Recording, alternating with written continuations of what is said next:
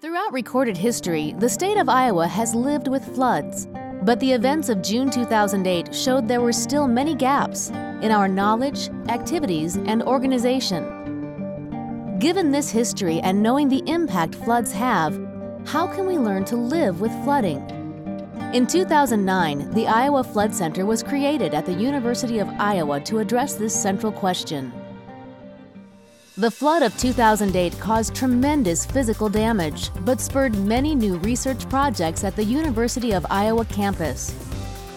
This focused scientific effort, coupled with public interest in flooding, led to the creation of the Iowa Flood Center at one of UI's most well-known institutes, IIHR Hydroscience and Engineering. IIHR's expertise in hydrology and river engineering made it an ideal place for the Flood Center. IIHR has been very involved in river training structures and development of simple engineering methods for controlling bank erosion, bank migration, sediment management at water intakes are examples of the applied engineering research that we've been involved in. Led by Dr. Vitek Krajewski, the center conducts applied research in pursuit of a more comprehensive understanding of floods, focusing in particular on the role of the drainage network. Everybody can relate to the fact that wherever you put yourself in the landscape, there is always a stream nearby.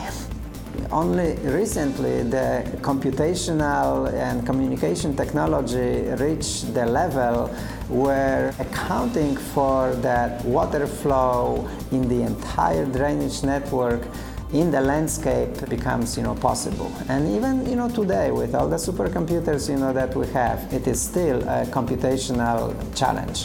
One way the Flood Center is addressing this is through upstream basin mapping. Rainfall that causes flooding in a community is not always local.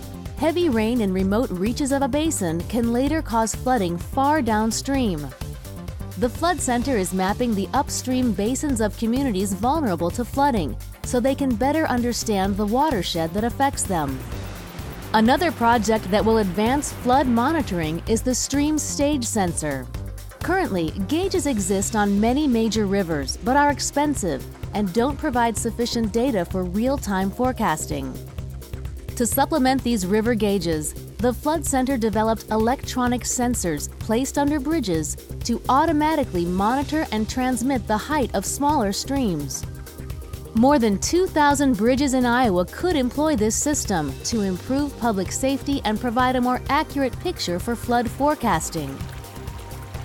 To make a good prediction of how much water is going to flow in the river, we need to know in real time what's the condition of the river. So knowing what is happening right now makes it easier to predict what is going to happen in the future.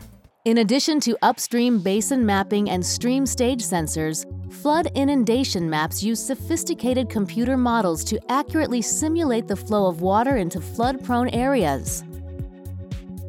Of course, floods will happen, that's just a fact of life, but we need to determine where the flood water is going to go. Is there going to be high velocity flood water that could be a danger to the public, and how we can incorporate that and work with the communities to make successful strategies to make sure that people are safe when floods occur. Research at the Iowa Flood Center will complement and enhance the work of federal and state agencies like the Iowa Department of Natural Resources. With the 2008 flood, everything changed.